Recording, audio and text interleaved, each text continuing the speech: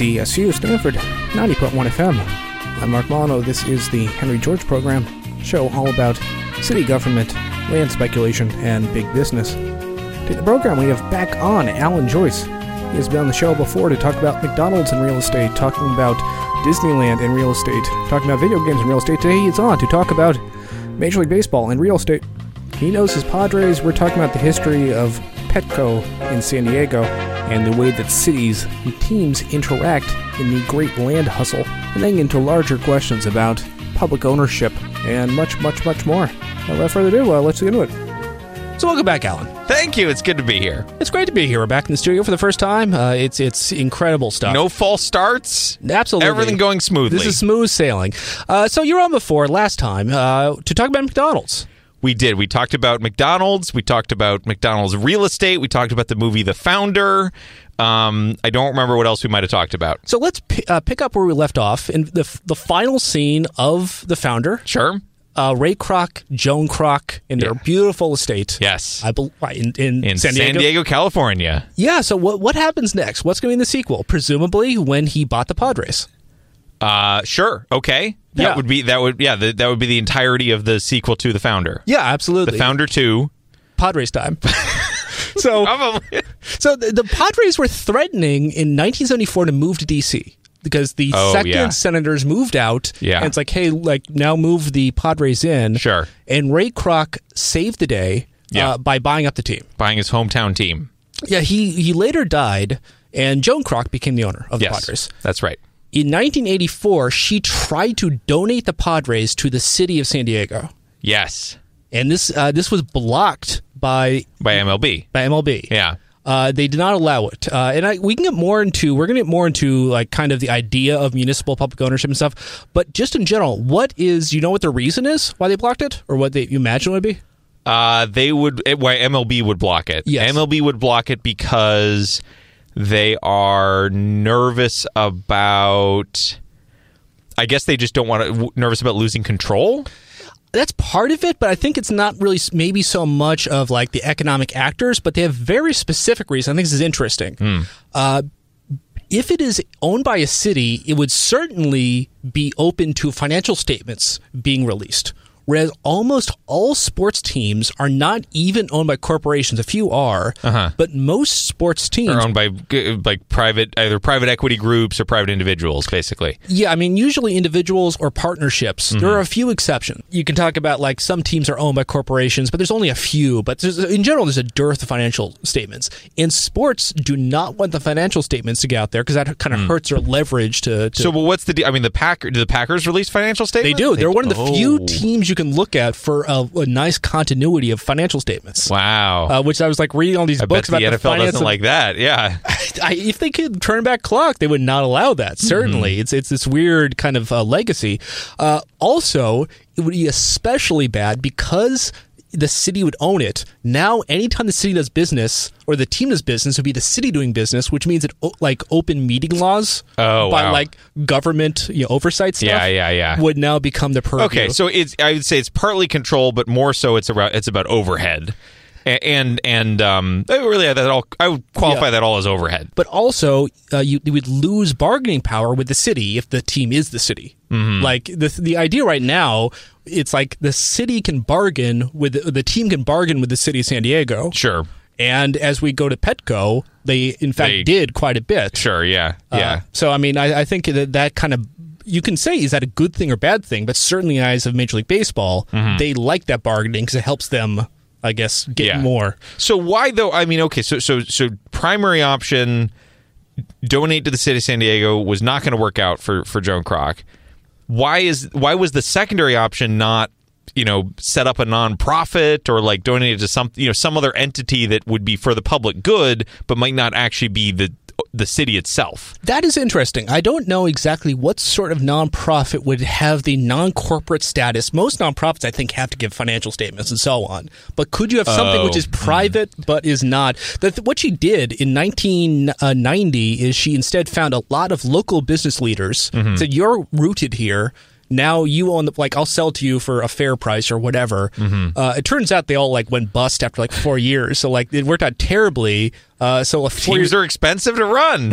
Yeah, it's tough. Yeah, so 4 years, especially when they don't win.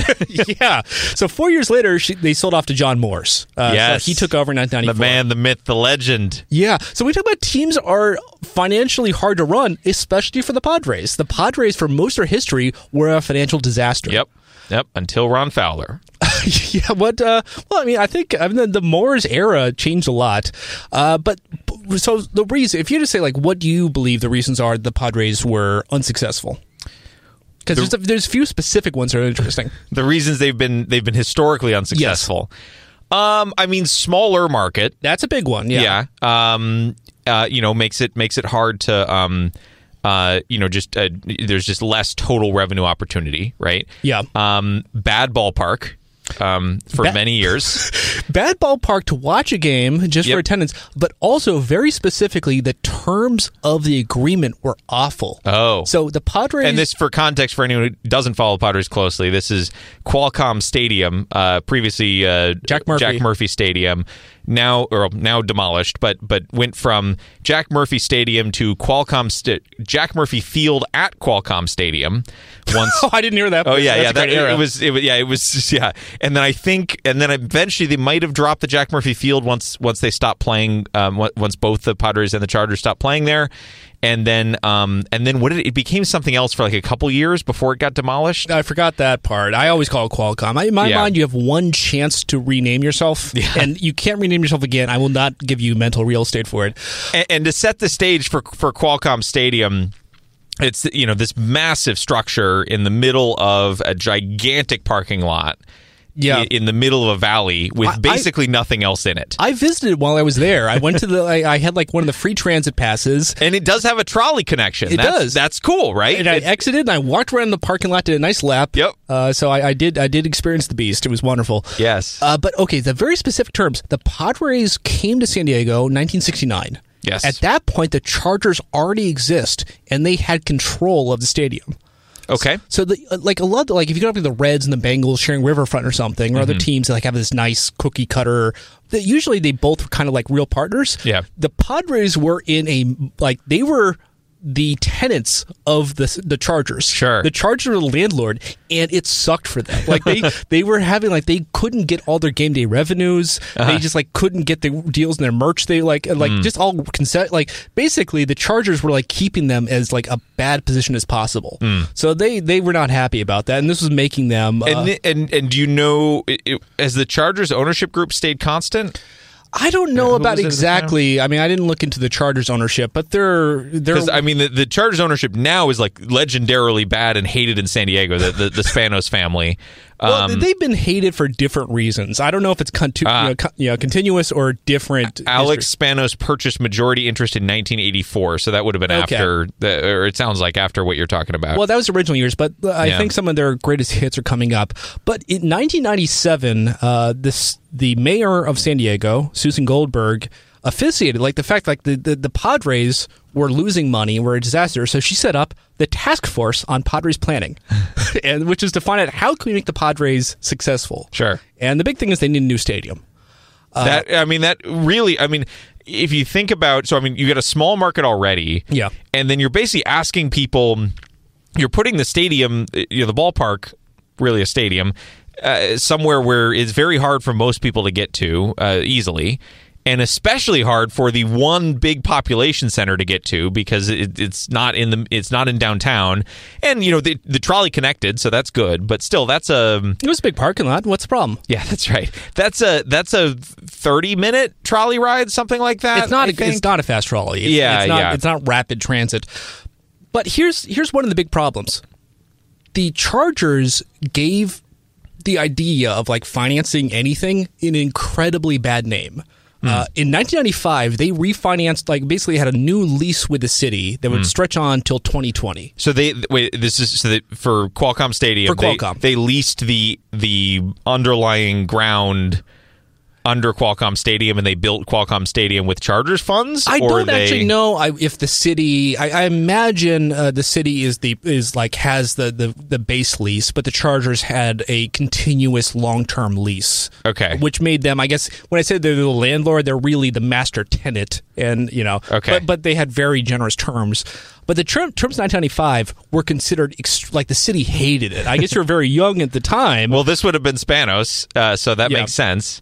Not a friend of the city of San Diego. Yeah, so they gave them really good terms. They said, okay, you need to fix up Qualcomm because we want to bring the Super Bowl here in 2004. Sure. And this is gonna fix San Diego to bring the Super Bowl here. The two terms everyone hated was the city guaranteed they're going to sell 60,000 tickets for every game. Yeah. No matter how bad they are, the city will buy up the rest. Yeah. So it doesn't matter if I do a bad job. But you still have to pay me. Yeah.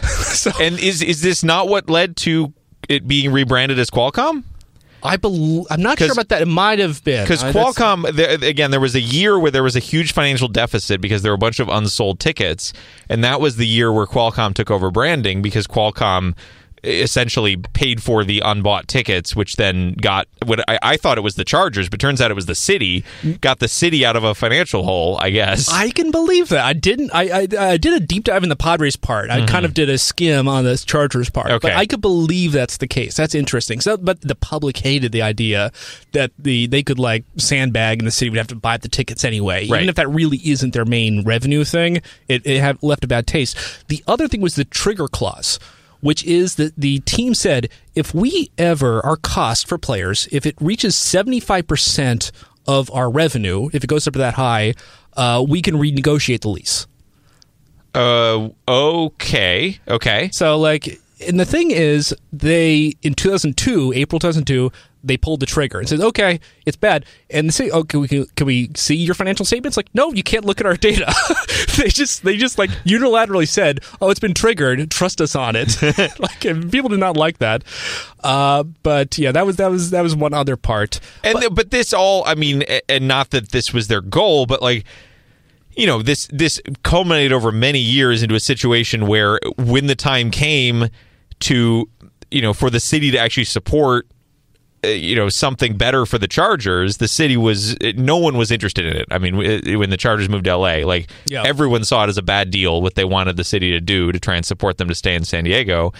And, and so they moved to LA. And I mean, but again, I don't know that their goal was to keep the city of San Diego on good terms with the team. I think their goal was, I think they're not even trying to play nice. Yeah, exactly. Yeah. But at least for over the years, the idea of municipal funding for stadium infrastructure and other stuff has become increasingly common. It first started, mid 20th century, but by the 80s and 90s, it was, the primary way that most stadium deals were paid for. And it can make sense, right? Because you're saying there is this valuable thing that we are going to support as best we can, and it's going to actually contribute a lot of value, around it to the city itself or to stuff the city cares about, like local businesses and I guess the just generally the value of the city as a place to visit or spend time in or live in, right? Yeah, I mean, you could say that it is. I mean, this is a question I want to pose to you, which is, in general, is a stadium and the teams that play in it, is this a normal business or is this like a form of municipal infrastructure? Because it is in a weird gray area between these two things. No, I think I think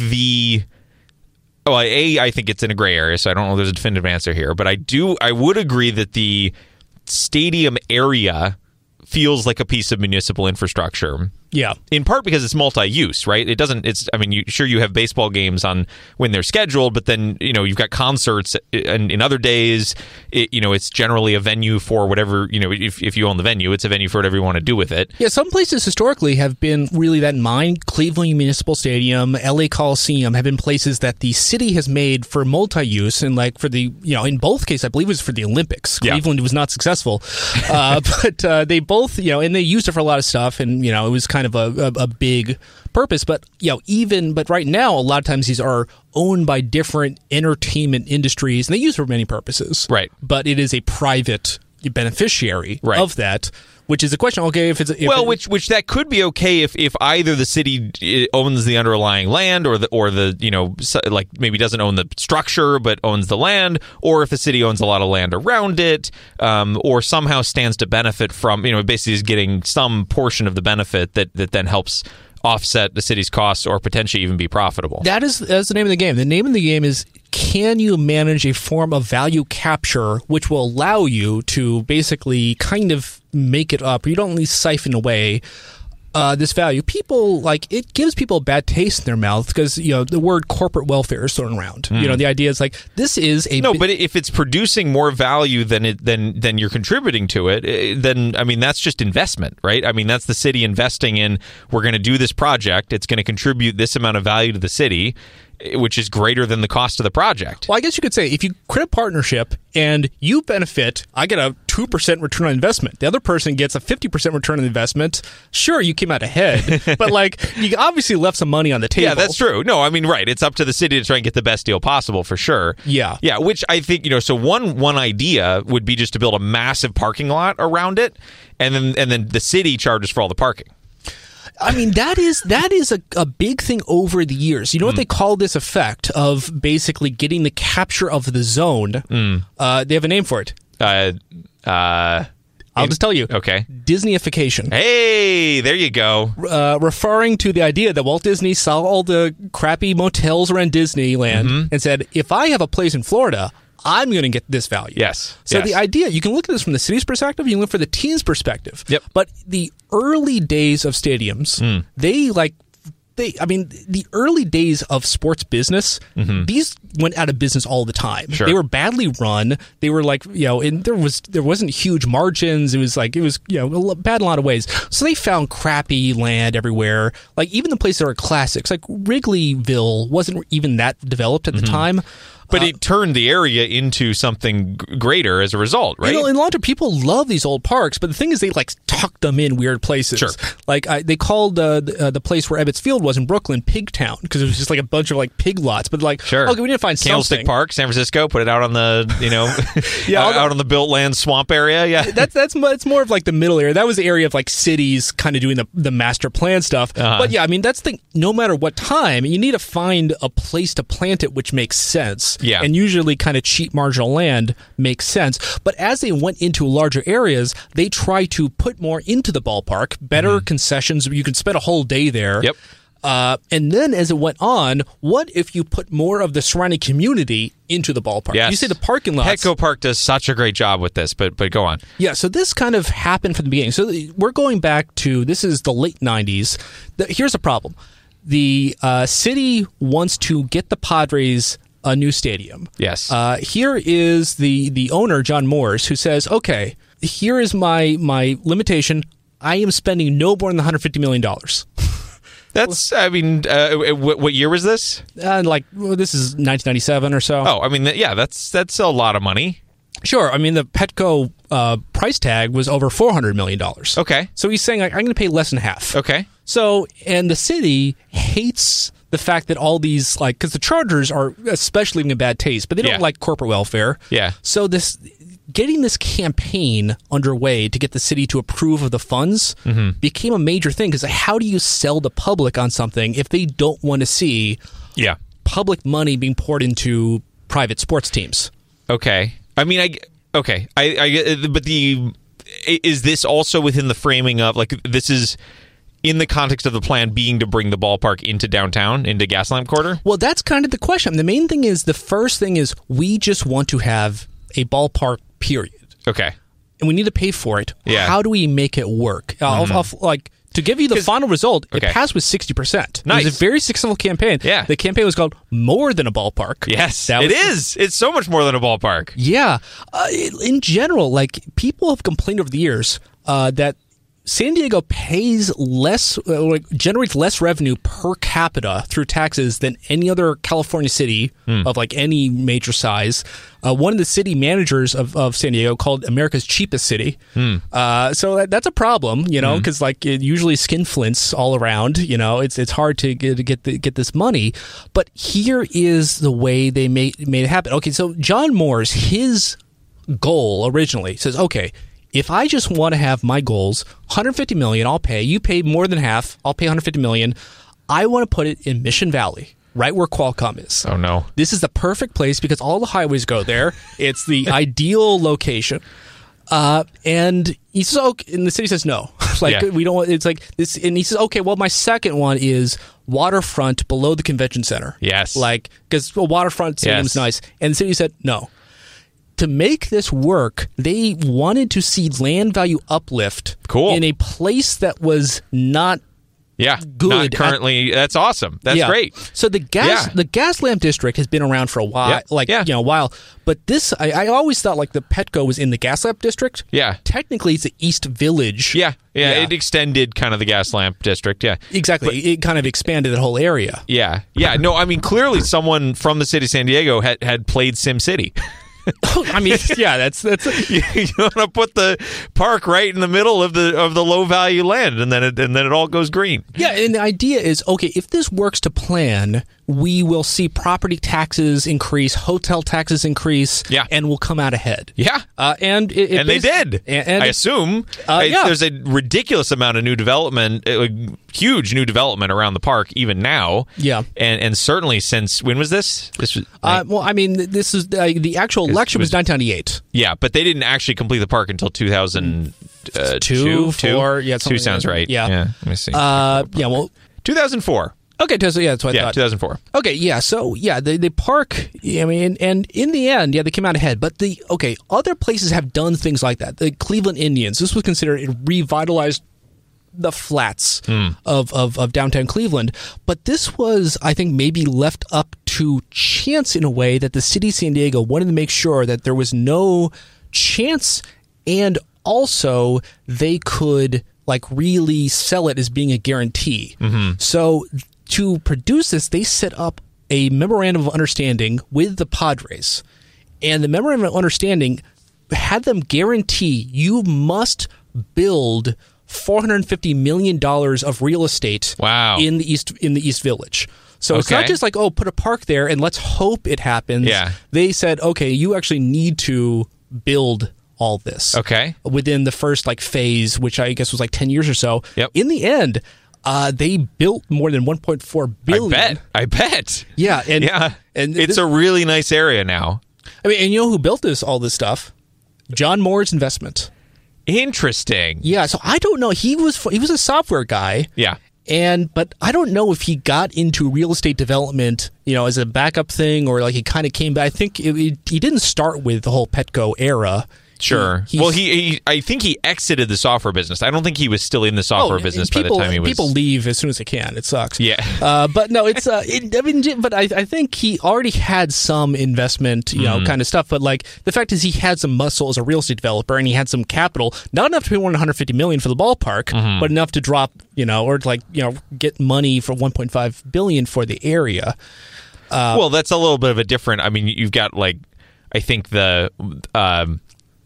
Building those real estate investments were probably a lot lower risk, and he was able to secure financing a lot easier than the team itself or the ballpark itself, which especially the Padres in that era, were probably not. Actually, what at 90? When was this? 99?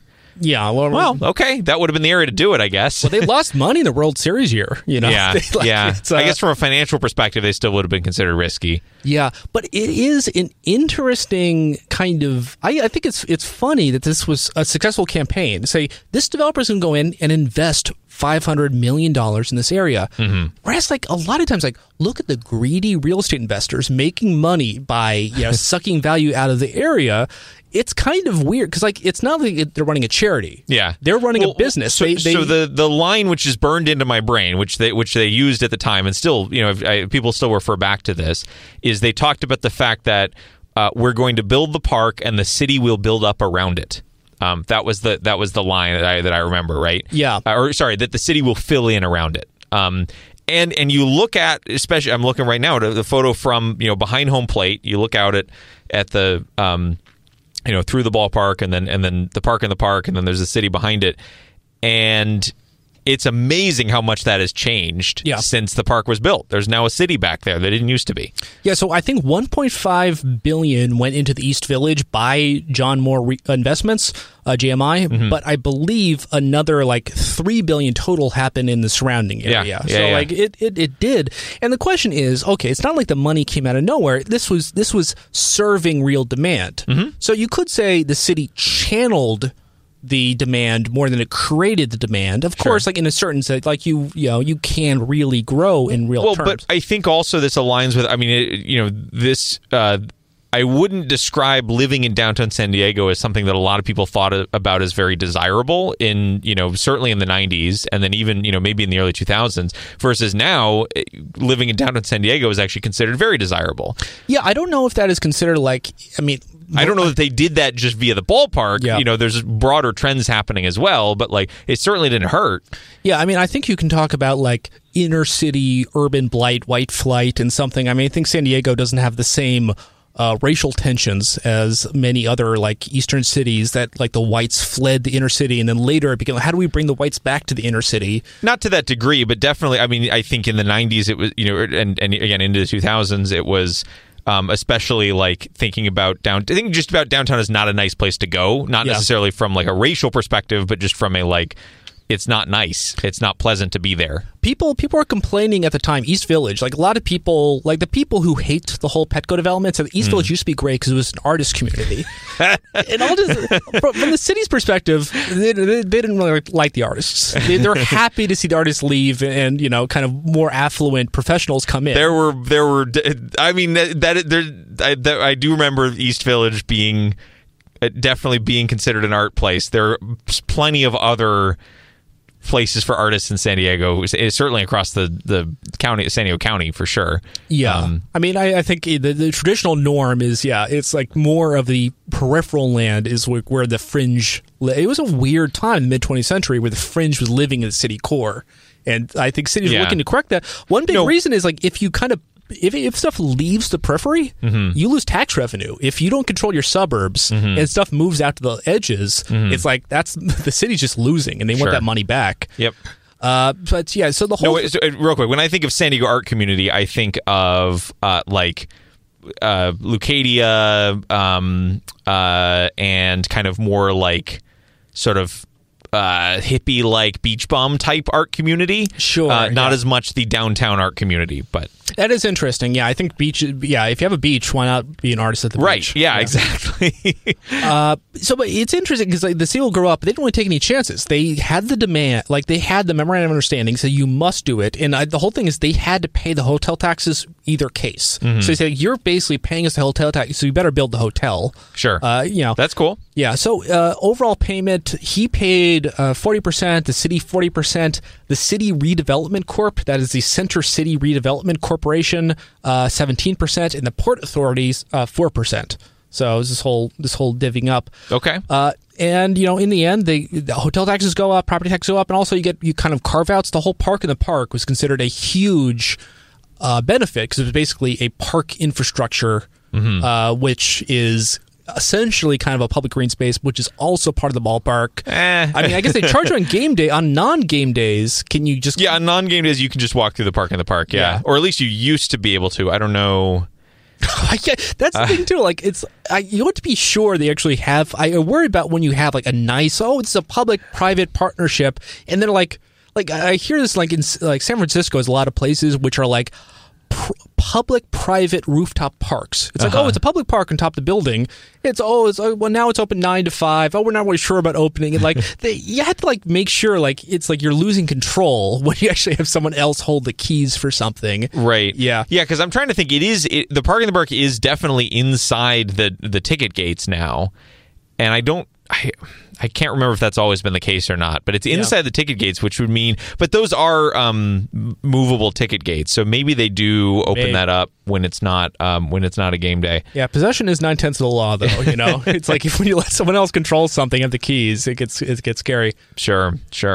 But even regardless of that, the park in the park is a cool thing. I enjoy the. I think it adds to the ballpark itself, even if it isn't a public park. Sure, yeah. It still is a nice area. Yeah, absolutely. If people are pointing out things that went wrong with Petco, this is interesting. This is a major part of history. I've heard other parts. The redevelopment agency, which only contributed 17%, I believe because the way that tax increment financing was set up, at the time, it was guaranteed that all the money from property taxes going up inside the area would go to the redevelopment agency and not the city's general fund. Oh, weird. So, like, the city, like, got really angry, like, say, hey... Because they're kind of stuck in what they can do with it? Well, they don't have control. It's basically this kind of semi-controlled independent agency. But that's still a publicly owned agency, or it is publicly owned. It is publicly controlled nominally, but people always felt like, oh, they have too much leeway. The city can't really kind of keep them, under watch. In any case, I mean, I like a lot. I mean, I consider this a tragedy, but redevelopment agencies became unpopular for all numbers of reasons, including this, which Jerry Brown, when he ran for governor again, one of his promises was to kill redevelopment agencies, and he did. So Petco is in no small part responsible for killing redevelopment agencies. Oh, there you go. It all worked out in the end. I mean, I think it's a terrible thing. I think honestly, the fact that we can't do anything is tragic. Oh, sorry, it's the other way. You don't like that the redevelopment agencies are gone. Yeah, I mean the fact they actually. I mean, you could say that they were like not as democratic as they could have been, but at least they got stuff done. They got stuff done. Now, like California is more babyish and helpless than ever. Yeah, most places. I mean, that's the tragedy of like the way we run all these independent agencies and like this whole this idea of, I mean, let's talk about what kind of went on here. They wanted to see uplift and development in downtown. So they said, okay, how can we make this happen? Let's get the Padres to do it, kind of create the attraction, create the capital as well, and make it happen.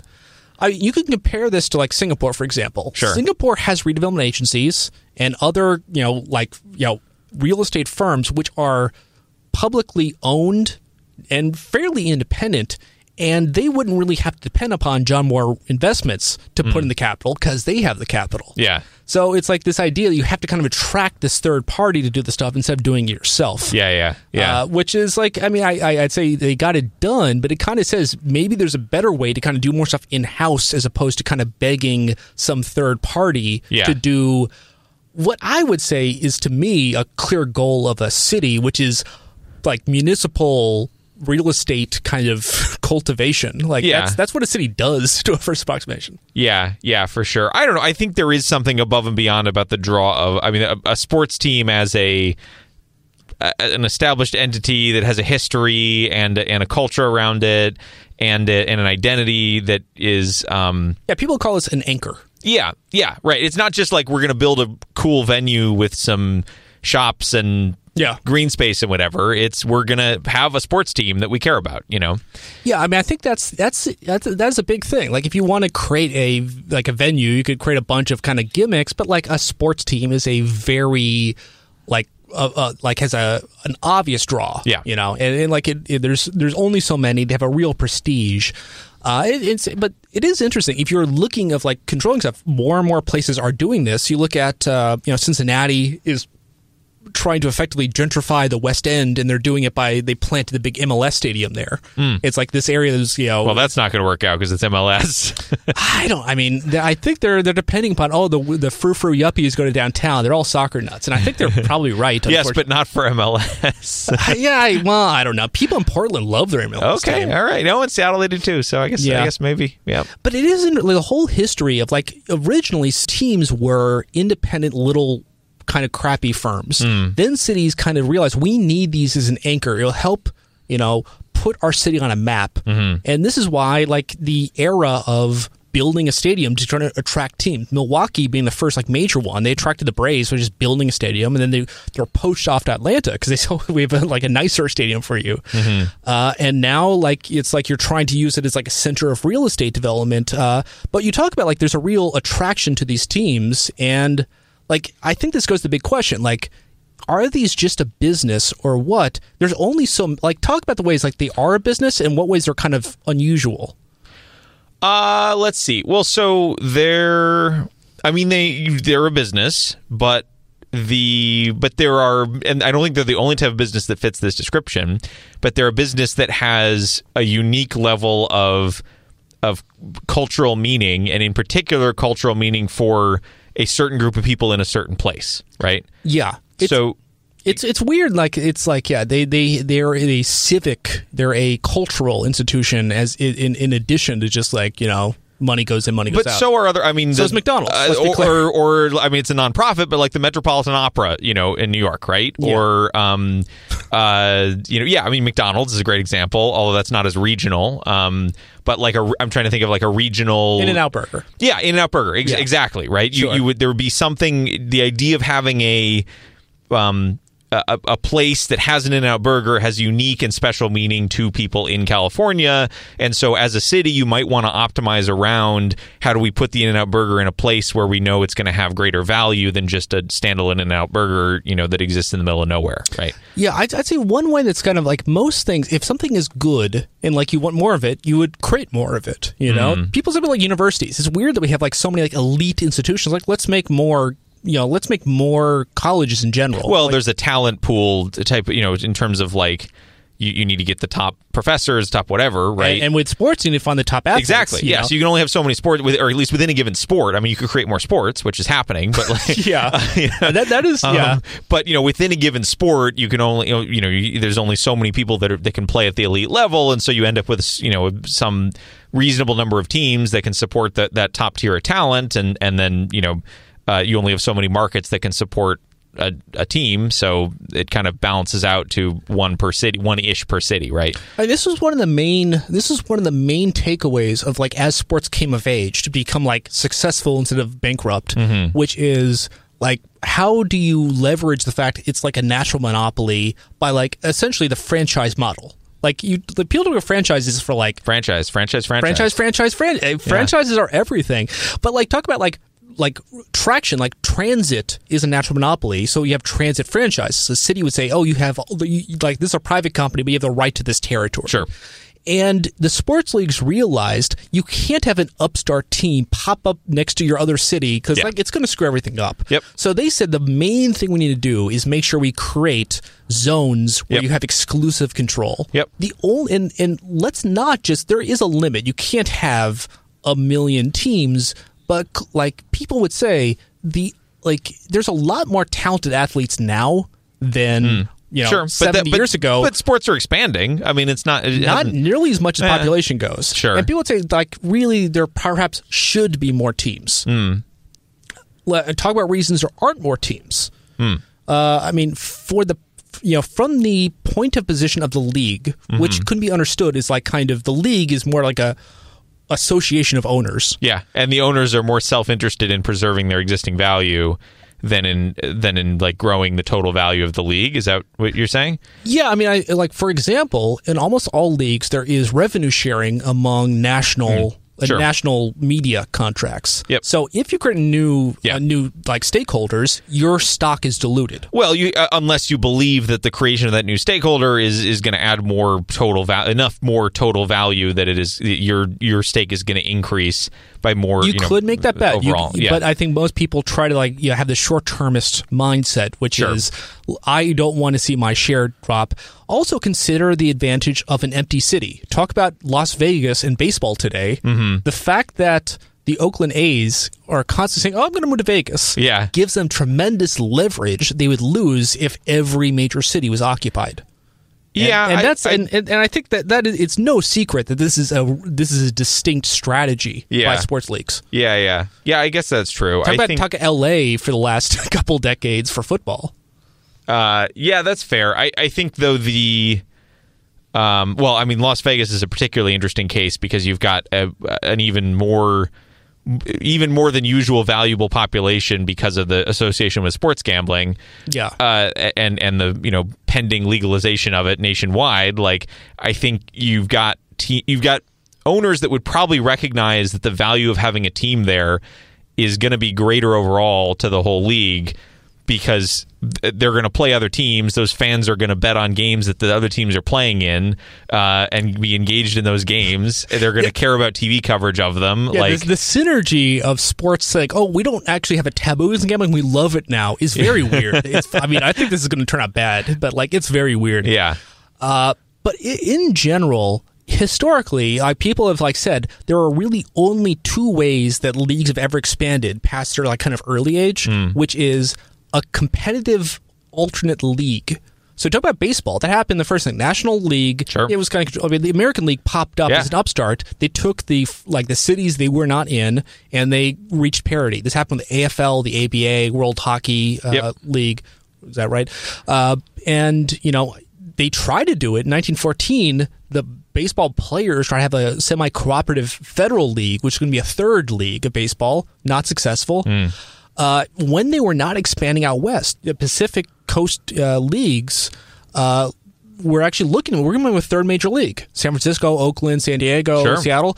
And that's the reason, really, that baseball moved into San Francisco and Los Angeles, is because they knew that the Seals and, it's like they're going to become another major league, a third league, and they needed to squash it. And that's the only reason they started expanding, because they knew there's competition. The only other ways, if there's a legal challenge. If the courts say, we don't really like the way that you are essentially running a cartel, that kind of can get them to stop being such a cartel. Baseball, historically, the Supreme Court in 1953 said they are not subject to the antitrust statutes. So that's not on the table for baseball, at least. But I think it's interesting. In general, we talk about there is a civic kind of nature of these sports things. But if it's so civic, why are they so mercenary in that they can pack up and leave like this? Couldn't we and shouldn't we do more to keep them rooted? Maybe. I think but there's different dynamics to them leaving thing, right? So one is, what if the population dynamics actually change? Yeah. So you've got a team based in a city, that city shrinks, or doesn't grow as quickly as the surrounding area. You've now got a team which is in this, Are you saying the NFL should no longer have a franchise in Portsmouth, Ohio, like it used to? Quite possibly.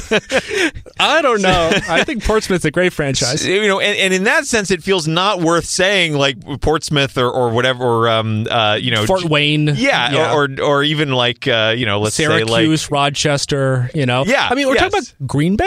Yeah, sure. Yeah. I mean, they serve a broader area, I think, but maybe that's not. They're kind of functionally Milwaukee suburb. Yeah, kind of. But so right. So that it feels like you're kind of. Okay, do you really want to lock down the notion of this team is directly associated with this city, because the city itself could change in ways that are not conducive to having the team there anymore, and now you've got this. I guess the city could sell it or something. It's possible. I mean, I think it is very hard to kind of keep these dynamics with a closed league, which is what we have in the U.S. Every league is eventually closed, as opposed compared to European soccer leagues. Those are open leagues. Sure. And I think because of that, you have much more of an ability for a municipal publicly owned thing, because they have essentially one solution to that problem, which is a real problem. I think it's not so big for football because people can go to Green Bay and do every so often, but imagine filling a baseball thing 80 games a year. One solution is promotion and relegation.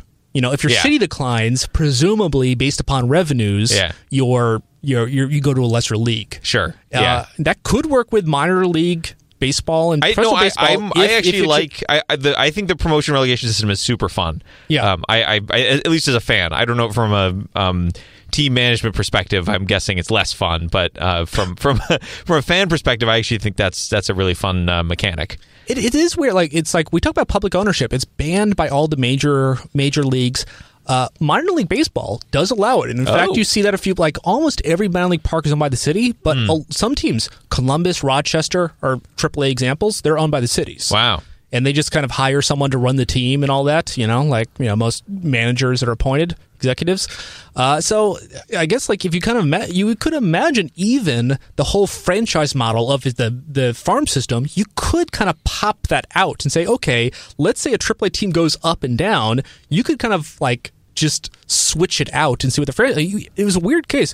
At one point, the Dodgers were technically the owners of a at the time Devil Rays minor league franchise. The Vero Beach Rays were owned by the Dodgers, which would seem, okay, isn't that kind of problematic? So, no, you hire an executive, it's fine, So I don't know. Like, I could imagine you could put relegation and promotion, have public ownership for more of these things. That's at least one solution.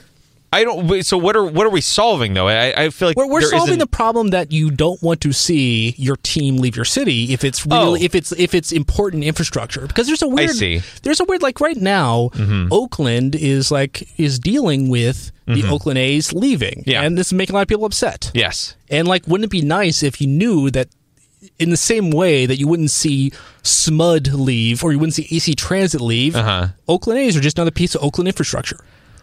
I feel like that would also you end up taking them for granted, right? I mean, that's people do say that there is an argument that the minor league publicly owned franchises do worse as far as businesses than the ones that aren't. I'm bullish on public ownership, but I think you can always solve these principal agent problems. But there's an argument you can make that. Okay, I mean, I guess I could get behind some sort of incentive structure that makes it harder for a team to leave. Yeah. But the problem is it's in the opposite. The major leagues do not want to see that happen because they absolutely want to see the leverage of leaving. Yeah, right. Well, no, that's true. They want the leverage of leaving. The teams do. I don't think the league does. Right, I don't think MLB is like it. No, but it helps. I mean, insofar as the league is a collection of owners, they want to see every owner have the advantage.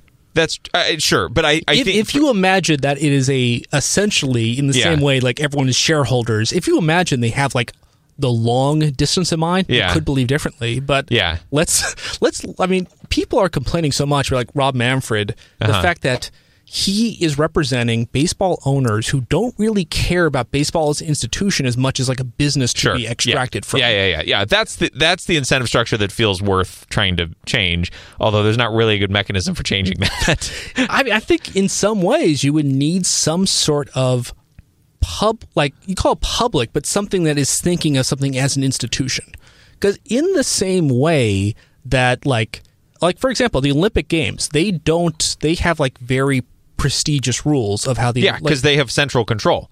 Yeah, exactly. But then I guess that could be the case in baseball too, right? I mean, the commissioner historically has been, at least ostensibly, an independent third party who cares about the prestige of baseball. Yeah, Ford Frick in the 50s, I believe, banned the Cardinals from making their park Budweiser Park because he felt it would denigrate the game. Wow, and like go ahead. And the IOC bans naming deals. Sure. Even like tennis basically bans advertising on like uniforms and only allows a very small amount. Yes. Tastefully within there is like control to make sure you maintain the brand. Yep. Yeah, NASCAR only allows so large of a banner on the side. It's actually true. There's a limit. Oh, is there? Yeah. There's actually very strict rules about how big the advertisement can be on the side of the car. That's why it's so tasteful. Okay, yeah, sure. They allowed it to be slightly bigger though 2 years ago.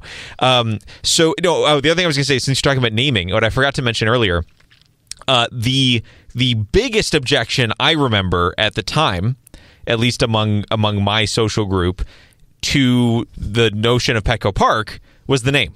Yeah. That was the biggest thing that we objected to because we thought it sounded silly. We thought it sounded diminutive and again, like silly, playful, silly. That is interesting. Yeah. Yeah. I think there's a really good, if it is a civic institution, it does, like, the fact that the Oakland Coliseum is it's the O.co, it's the Ring Central, what is this? What is this? Well, so the thing that I stopped following the White Sox for 5 years because they became guaranteed rate ballpark, and I hate that so much. Yeah, I think why Petco Park works, there are probably better names out there, but why it is comparatively, I think, an acceptable, even good name now that I've come to like it, or at least accept it, is one, Petco's a San Diego company, so I think having a local connection is cool, right? And then two, it ties into this theme of like like a park is a place where you take your dog, and there's a park in the park, and they have fit well, they have like a dog park area in the park Like they actually sort of themed it into, like, the brand is actually incorporated in some of the design of the ballpark, so that it be kind of come, and combined with it being a San Diego institution, also a company that, like, on the spectrum of companies versus like a financial services company, at least it's like a consumer facing brand that you can kind of like know what they do, Are you saying better than Houston picking Enron, local heroes?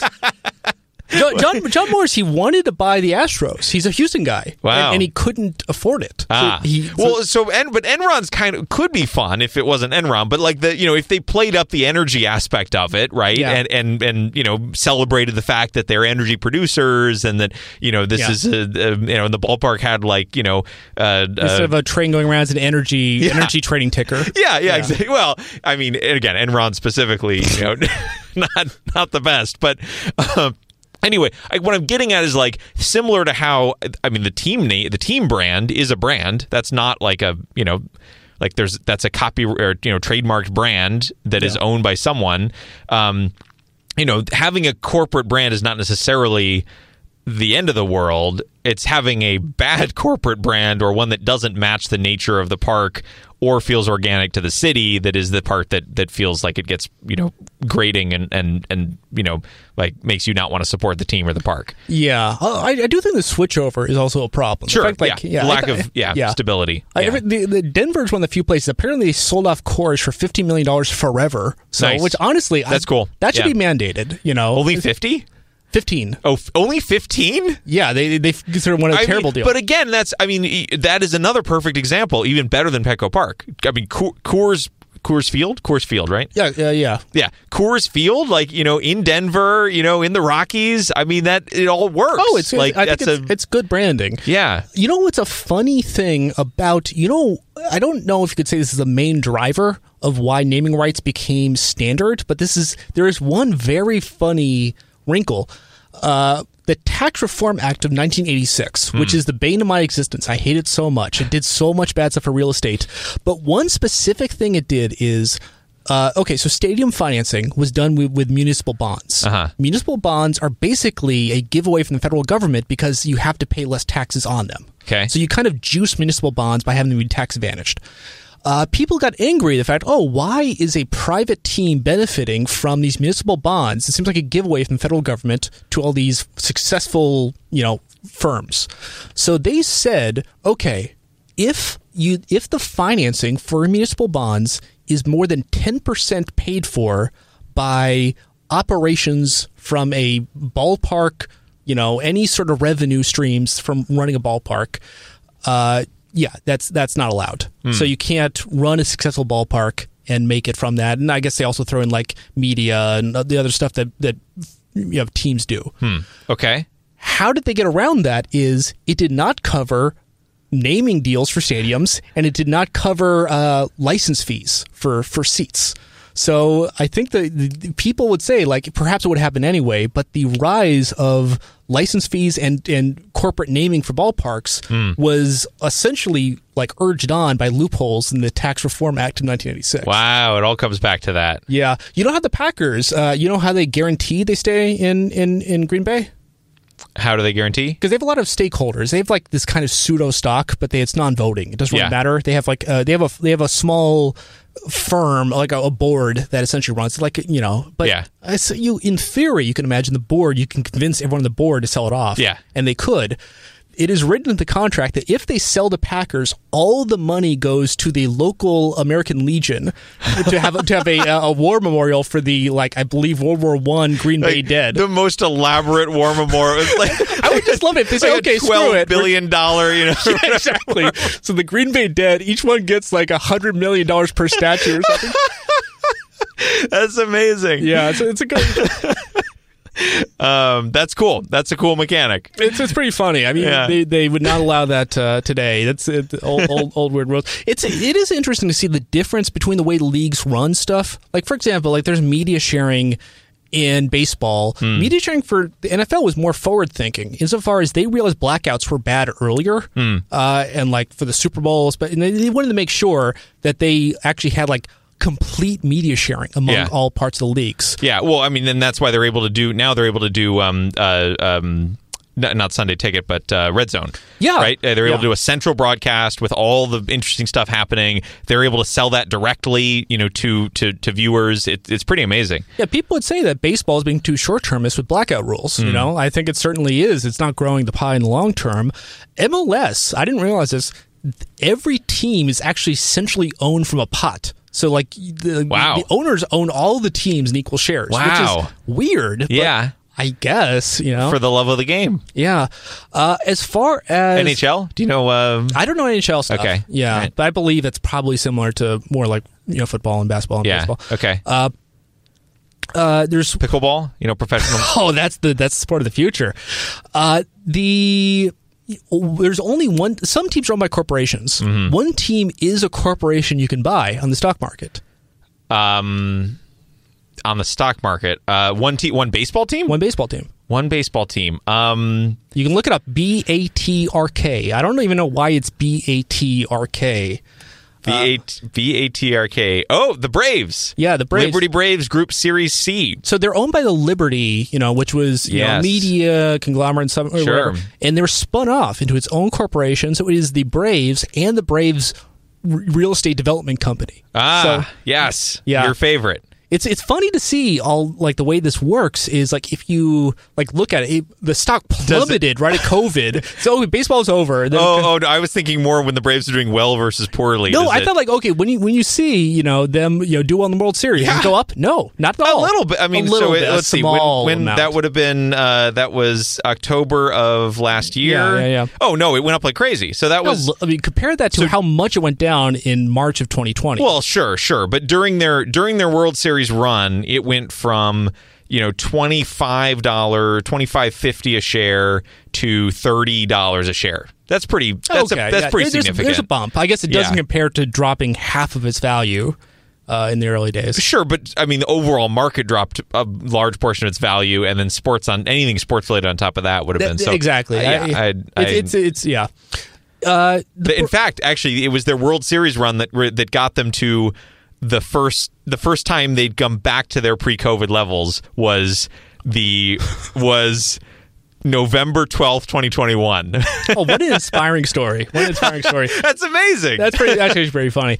I really wonder, Braves, are the Braves the model of the future? Because in general, like the Braves are doing a bunch of things which are unusual. I mean, the fact that they have the Braves and the real estate arm of the Braves, they're keeping their indigenous people centric branding, which is novel. Yeah, it's very, very. Yeah, I don't know how long because they people hate it. I mean, like. Well, I mean, I get at least not this is our topic of today. But they lost their All-Star game last year, Alfred. That didn't hurt that wasn't why they lost their All-Star game. No, you're right. They lost their All-Star game because of the voting rights stuff. You're right. But I think it. No. So at least the official line from MLB is that the local Native American community in Atlanta is supportive of the team, and so therefore MLB is not intervening. That's the excuse they used in Washington D.C. for the Commanders for years, and then they finally said, okay, well, never mind. I think some things are okay. That's the things that are unusual. It's like this structure, but the fact. Almost all teams are going back to the central city. The Braves, like I don't want to say this kind of sprung up, more or less like suddenly Cobb County, said, hey, we got a deal. The Braves are coming to Cobb County. And like it just kind of it was almost like it went to a completely different city. Cobb County. And you're saying this was uniquely enabled by the fact that they're publicly traded, or no? I think the fact it's real estate arm, it's kind of interesting as opposed to the fact that like. Yeah, John Moore's benefited from the overall real estate investment in the East Village. The Braves are kind of almost. It reminds me of especially in like Scandinavia. You saw in the mid 20th century new cities, and you would see these new cities, like essentially suburban commuter towns, be master planned and crop up in the periphery of a city, be connected by transit. And like people do it. Singapore does it. Hong Kong does it. This is a way you create new places. Is you create like a new city. Yeah. The Braves essentially are trying to do a new city outside of Atlanta. But inside of like the crappy exurbs of Cobb County. Yeah. I mean, Cobb County, the quote from the I think it was one of the commissioners of Cobb County said like, if Cobb County had a downtown, it's going to be, where the ballpark is. Yeah. The Battery is what they call it. But it's not connected by transit. Historically, Cobb County, it opted out of MARTA largely because, people point towards like racial fears. This kind of whiter suburb wanted to stay exclusive. So, I mean, in a lot of ways, I do not like Cobb County. Seems not ideal. So why do you think the Braves are the ideal model? Well, I just think it's possibly for the future. Instead of the city, like Petco, the Padres stayed in downtown. It's like, okay, we want a better deal on financing. So we'll kind of agree to this kind of benefit, and you get additional property taxes, and everything.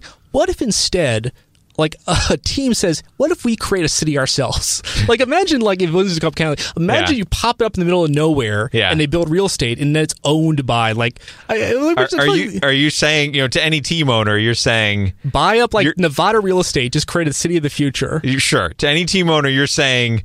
You're not in the baseball business. You're in the real estate business. You're in the real estate business. The CEO of the Braves said that. He literally said, we're in the real estate business. We're not in the baseball business. That's an actual quote. Yeah. Wow. This all comes full circle. It's weird. I mean, Ray Kroc would have loved it. Absolutely. I mean, it's very funny. You see this everywhere. And the Braves, it's kind of odd because it is like, they only put $500 million. So it's kind of this weird small city. It's awful. It's not connected well. I think it's more but like Santana for Row. Braves fans, you get to live. Live right there. I certainly, especially when the pandemic situation made it possible to work from anywhere. I definitely looked at what would it take to get a little apartment next to Petco Park, overlooking the ballpark and one of those new buildings there. Yeah, that's what happens during the next wave. No, I mean that's the thing. Like it's a nice attraction. And like it's like to just be able to walk out your door and be in a ballpark any day. This has been a thread. We talked about Disneyland, Disney World. Said okay, it makes sense for them. Why not be like turn into a city? And then same with McDonald's. Why don't they turn like more into real estate? Why don't they be like I trust them to build apartments. I trust McDonald's to make a city for all I care. I live in McDonald's City. But honestly, it's kind of the question: if cities don't take over the infrastructure of teams, it would make sense in the long term. It would make sense for the teams themselves to become cities, and that's kind of what we're seeing this all turn towards. Maybe I don't know. It's a lot. That's a lot to. Yes, the team is contributing a lot of the value, but like if you look at, especially like let's look at Petco Park, right? Yeah. The fact it's super well connected via transit, right? That's a big plus. The fact it is right on the harbor there with the convention center and everything else. The fact that it has this whole gas lamp corridor around it that has like a several nice little downtown enclaves. I mean, there's a bunch of stuff there that I don't think it would even make financial sense for the team or the baseball enterprise to take on. It only really makes sense if those are things that like building a convention center, for example, right? Like I think you can look at if sports valuations are going up. Mm-hmm. They're not reaching the level of the wealth of a city, of an entire city. Yeah. But they're getting there. Okay. I'm optimistic. All right. I don't know. I just think I think we're seeing this weird kind of place where like private firms and public institutions are kind of resembling each other, in different ways. And I think... Then you're all for it. I think it's inevitable and we need to control it. So I just think we need more of we need public institutions that are as flexible and nimble. The fact that the Padres could not be owned by the city, I think, was a tragedy for the city of San Diego. That, like, honestly, if they were more like Singapore, they could have done it. Mm-hmm. And I think we need to be thinking of cities being more nimble. And if instead we have private cities, we need to control them. Sure. And that's kind of my theory of the future of baseball. Okay. All right. Which at the very least, the other great tragedy is that we have Rob Manfred as commissioner instead of George W. Bush. Instead of being president of the country, he should be president of the baseball country. That would have saved baseball and the U.S. But alas. Yeah. Who would be if your pick for baseball commissioner other than George W. What any other? People have thrown out Bob Costas in the past. Oh wow, wouldn't that be good? Yeah, I'm going to throw out Jason Benetti. Well, that's okay. Yeah. That's a bit of a deep cut there. Yeah, but I don't know. I mean, though, you have one. Bob Costas, that's a cool one. Although I don't know how. I mean, he's obviously a great broadcaster. I don't know how that translates. Same thing with Jason Benetti. I don't know how that translates into sort of business acumen or the business and negotiation acumen you need as a commissioner. The owners do the business. The commissioner needs to just worry about the long. I mean, of course, it's a lot of relationship management though, and that sort of stuff, right? Which is not the same skill set as broadcasting. That's a good point. Yeah, but it is. I do like it's a lot like Dune. You have to have like the kind of the business community and the kind of territorial leaders. Like they're not the same thing. I think the fact when you have the business community become kind of the territorial like chieftains. Mm-hmm. Like they become short-termist and weak. Sure. And I think you need people with a long-term vision of growing the land, and not just being the merchants. For sure. Yeah. For sure. So that's like, I think at least you need to have a vision, and I don't think Rob Manfred has a good vision. I have never seen him wear glasses. Yeah, very good. I mean, it's weird stuff with like Oakland and all that. Like they said first, like, oh, we don't want you to move the Howard Terminal. Mostly, I don't think they wanted to see them have more leverage. I think they didn't think they had enough real estate input. But the Oakland, because stadium deals are still, it's very Petco-like. They said we're going to pay for the entire stadium, but they want the city to fund $800 million in like infrastructure connections. Mm-hmm. I mean, I don't like what they're doing in Oakland because it's not even connected by transit well. Like I like the Coliseum location, to be honest. Right. I mean, I think, but again, this is why. Well, I mean, I guess actually a lot for Petco Park. A lot of the transit already existed, although I think they did make some changes to make it a little more optimal. That is a question. Like, if you are how does that work? So there's like the trolley that runs down. Like, but I mean, I did this. I walked to Petco from the transit. It's right there. I mean, the trolley is 2 blocks away. Does it have good throughput on a game day? Yeah. Okay, that's the question. Yeah, they just run trolleys constantly. Okay, that's cool. I mean, even the VTA Light Rail handles 49ers games days. Yeah. Okay, so which is like they're not the best service most of the time. So as maybe as an indicator of this, in the Petco Park Wikipedia page, so there's the sort of top of the page where you got the little overview, section, right? The majority actually of this overview is related to public transit. Oh, that's one. I'll have to check that out. So the first paragraph is like, it's a ballpark. It's been used for a variety of things. The second paragraph is, the ballpark is between 7th and 10th Avenue, south of J Street. The southern side of the stadium is bounded by San Diego Trolley light rail tracks, which this is in the second paragraph of the Wikipedia article. The portion of K Street between 7th and 10th is closed to automobiles and serves a pedestrian promenade. Now we're in the third paragraph. 2 of the stadium's outfield entrance areas are located at K Street intersections. The main entrance is and faces the San Diego Trolley Station and 12th and Imperial Transit Center. The ballpark is located approximately 1 mile away from Santa Fe Depot Station, which is served by Amtrak and Coaster. That's interesting. This is the top of the Wikipedia page for Petco Park, is about how connected it is to public transit and how automobiles are prevented from going near the ballpark. I think that's what you need more. When you see the synergies of city like city development and media and everything, you need to see teams that are worried about transit foremost. I think that's actually one thing with Atlanta. It's like they basically punted. How do you get butts in seats? You put them on a train and get them there en masse, right? Yeah, and that's my other thing too. Teams are too short. Historically, people have said economically, game day seats have always been underpriced. By the sense of what will people pay for it and what do they pay for, you could be getting more money. Like they're leaving money on the table. Because they're making it up on concessions and stuff? Or well, I think overall they said in the past they just weren't good business people or something. But in the time, like you would see, that's why luxury seats became more of a thing. You call this price discrimination. If you get if everyone gets bleacher seats, then there's people who would have paid more. Sure. But then you find it. Can you? That's why you have the Lexus Home Plate Club. Yeah. If you find, how can you pay $800 a game? $2,000 a game. There are people like that. You need to squeeze them for it. Yes. And the problem is, like, in the end, okay, what if you only optimize for that, and now your attendance is even going down, you're not filling up the upper deck because you don't care. Like, that's, like, honestly, the amount coming in through consent, like, the amount coming to the ballpark is becoming less and less. It's more about other synergies, media, I guess. I mean, maybe this is to your point about longer-term view, but you certainly want those upper deck seats filled if you can fill them.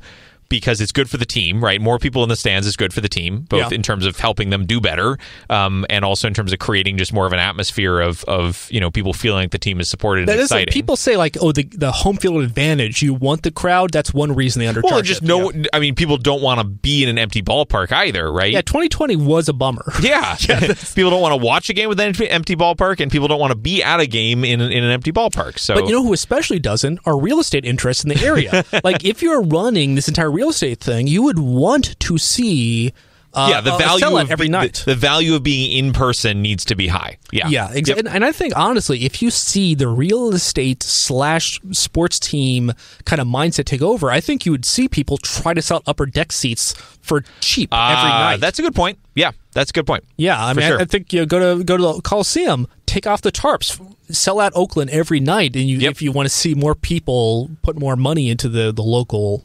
stuff. Well, I mean, Oakland Coliseum's already pretty. I mean, most people go straight to the bar and leave. They are offering they are offering very cheap seats and have been for years in the Coliseum, especially after the sell-offs this year. I'm looking forward to it.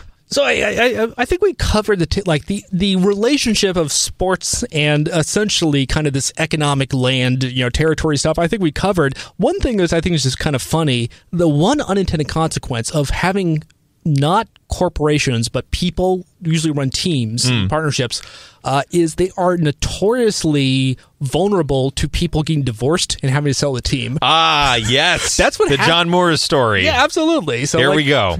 I mean, what's your take on it? Well, so I don't remember all the details exactly, but so John Moore's made a bunch of money in software, then was getting into sports and I guess real estate. I didn't actually know that he was that deep into real estate. And was owner or majority owner of the Padres, and then I guess when would this have been? 2000? I think it was 2008. I was going to say 8. Yeah. 2008ish. I assume his wife filed for divorce. I don't. I mean, I don't think it was him looking for. I don't know. Anyway, somehow. Him and his wife started divorce proceedings. Yeah. And a large part of the messiness of the divorce was what to do with the team and whether the team ends up, but you can't really split the ownership of the team because then neither of them is the majority owner anymore. And so it has to go to someone, but then who does it go to? I think that was a big mess during the divorce negotiations. I imagine the messiness of the city can't own it. Like the messiness of this end, like this happened to the Dodgers, happens to all these teams. This can't be good for business in the long run. It was great for the Padres because he had to sell the team, and the new ownership group has been incredible. Maybe get lucky in that sense. Yeah, I heard while divorce proceedings were going on, I believe this is Wikipedia says he did not go to San Diego. He his wife was going to games and he avoided the whole city or something, which is I don't think it's good if because avoiding his ex-wife or wife at the time, the owner avoids or one of the owners avoids the ballpark itself. But that's what you got. I'm all done here. Thanks for your more time. I don't know what else we can cover. The franchise. I think we could sum it up with two things. Yes. Franchise. Yep. And you're not in the baseball business. You're in the real estate business. And before going off, just want to say a plug. Any other podcast ventures you want to plug here? Yes. Other podcast ventures. I'd like to plug the Hell Yeah Show. No new episodes. No new episodes in years. Yeah. The Everything Digital podcast. Wonderful. Yes. The History Pod podcast and the Test of Trivia podcast. Wonderful. Yeah. Those are all my podcasts. And one more. Well, I have one more. Actually, two more podcasts. There's the Quothcast. It's a great podcast. Any other secret podcasts we got going that I'm forgetting? It is the Cubecast. The Cubecast, yeah. We got the Quothcast, the Cubecast, and then, of course, the one that we actually want people to listen to. Sure. Earful of. An Earful of You've Got Mail, currently. Yeah, but very soon we're going ahead another 10 years. Earful of... We'll see. But an Earful of We'll See will be next. Yeah. We analyze movies. We take them 5 minutes at a time. We get into dramatic amounts of detail. We have looked through Convoy, 1977. We looked through Cocktail, 1980... Wait. 88. 78, 88. 78, 88. We've gone through... 98. 98. Yeah. I know. You've only done this for 50 hours. I've only done this for like half my life. So, Yep. It turns out all three movies are George's parables. You know, who would have thought? You would have thought. So, so you can listen to us analyze these movies in great detail. And we are just about to wrap up You've Got Mail, which has been spectacular, a great deep dive into the cyber world of 1998. Yeah. And who knows what the next few years of movie analysis will bring us, but we'll Absolutely. see. So earfullove.com is where you can go. And thanks once more for being here. I am always here. That's a good ending. We've been talking to Alan Joyce all about Major League Baseball and real estate speculation. You can hear this episode of the radio show, as well as all previous episodes at the website, seethecat.org. This is a presentation of KZSU, Stanford.